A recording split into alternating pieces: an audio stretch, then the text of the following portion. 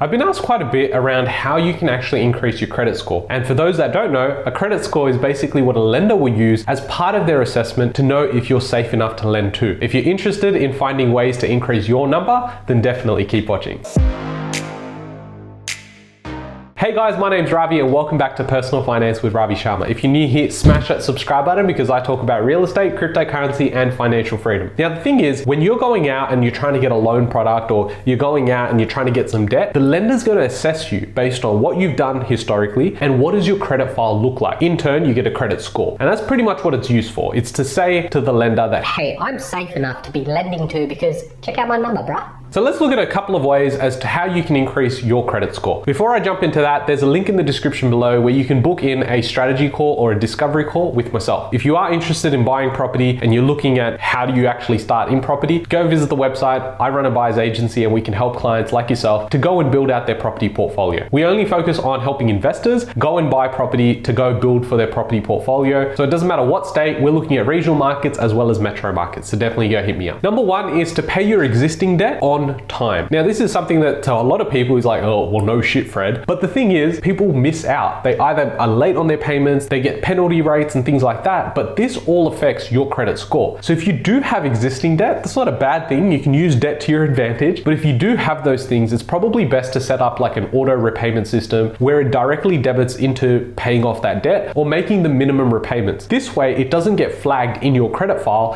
as someone that is risky to lend out to. By missing out on a payment or even being late, it can have a negative impact on your credit score. So definitely don't want to mess around with that. You want to be paying your bills on time. So when you're looking at electricity bills, you're looking at your phone bills, your broadband bills, you want to pay these on time because as soon as you default or you're overdue by say 60 days, then at that point, it starts getting flagged up in your credit file. And again, that's going to have a negative impact and something that you can avoid by just setting up direct debits. I've got plenty of things that I have to pay for, like the internet, as well as my mobile plan, among other things. I have them as auto payments through direct debit. So it just means that it's paid when it's due and I don't have to worry about those things. Having these little things can start adding up and the most efficient way to have it done is to have an auto repayment system. The next point is carefully assessing when you're applying for credit. Now this is something that often gets overlooked, especially when you've got home loans, you get a broker that comes out and says, hey, you know what, let's go put a pre-approval in or let's do it again. Doesn't matter, we can just keep doing it. The thing is, this comes up on your credit file. And for some lenders, if they see too much activity when it comes to applying for new credit, in their minds, they're thinking, what the hell is this person trying to do? And if they're applying this many times and they're not actually going ahead and purchasing a property or buying something with that debt, that to me suggests, or to the lender at least suggests, that there might be something wrong here. And they start flagging those things. So when you're going out there and you're getting multiple pre-approvals done, be very careful and strategic about why you're doing this and is a reason why you need a good broker on your side. If you are interested in using my broker, definitely just send me an email. I'll have my email in the description below. But essentially, if you go and work with someone that you can actually say leverage their experience, leverage their learnings as well, it's going to make your process so much easier. Check your credit report. So this is not something that's got to do with you making your repayments, not making your repayments. It's just simply having a service there. You can have a paid service or a free service and you can check your credit report on a regular basis. Now you might be wondering, why the hell would I want to do that? And it's because there's a lot of fraudulent activity and scammers going around. I actually got affected by this myself, where I had someone open up an account on Afterpay or something. And when I actually looked at the email welcoming me and all that, I was like,